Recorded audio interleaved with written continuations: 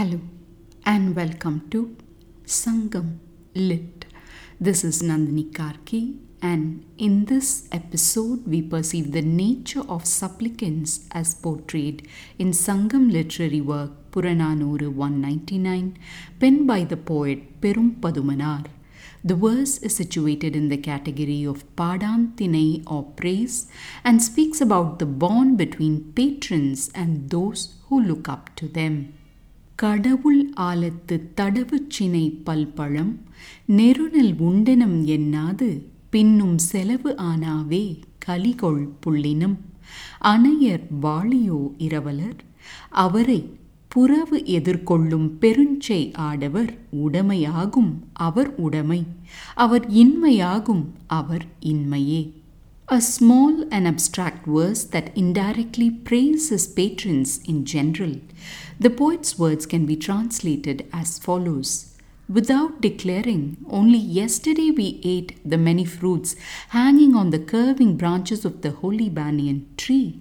Birds filled with merriment go to the tree again and again. Akin to them are supplicants. May they live long. The wealth of able men, full of valiant efforts, who receive them and render their grace, is their wealth. The poverty of those patrons is their poverty too. Let's take a deeper look at these words.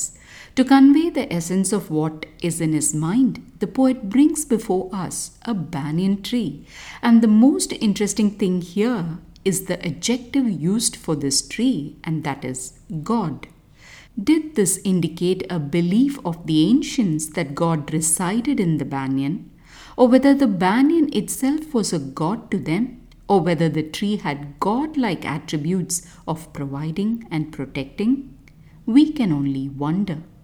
Returning to the verse, the poet says, in this divine banyan, fruits many hang on the branches, and birds do not say, "Hey, didn't we eat these fruits only yesterday?"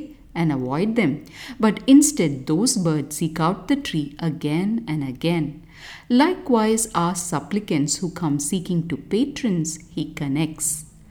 Then he says the wealth and possessions of those capable men who have achieved much is the wealth of those supplicants, and similarly the poverty of patrons is the poverty of supplicants, the poet concludes. What these words reveal is that poets had nothing to call their own, and their happiness and sorrow was entirely dependent on whether the patrons had the wealth to offer to them or not. Note how it's taken for granted that if patrons had the wealth, then they would automatically give to the supplicants, and if they had nothing to give, then poverty would be the state of those who came seeking. This assumption of generosity notwithstanding, isn't it a sad state of affairs when wealth accumulates in the hands of a few and the others have to go begging for it?